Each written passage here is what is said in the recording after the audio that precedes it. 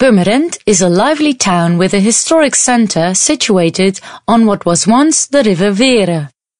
It lies between three large areas of reclaimed land, former lakes that once graced the province of Noord-Holland. These are Purmermeer, Beemstermeer and Wormermeer.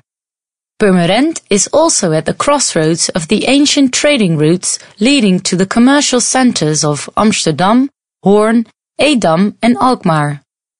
This strategic position meant that Purmerend was able to become a wealthy commercial centre too, with fine buildings and plenty of economic activity. As a result, many markets grew up in the town, where all sorts of regional products ranging from fish to livestock and vegetables were traded. These markets were essential for the town's burgeoning and are a constant theme in Purmerend's history. On the right side of the square, you will see the town hall, a building dating from 1912. However, there have been a number of predecessors to this building on the same site.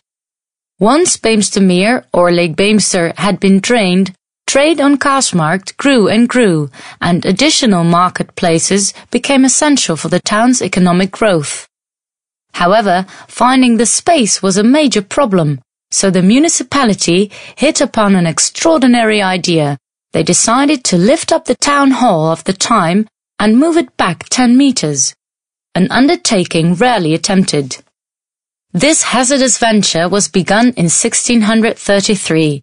To move former town hall, the town's administration first had to pull down 2 houses behind the town hall.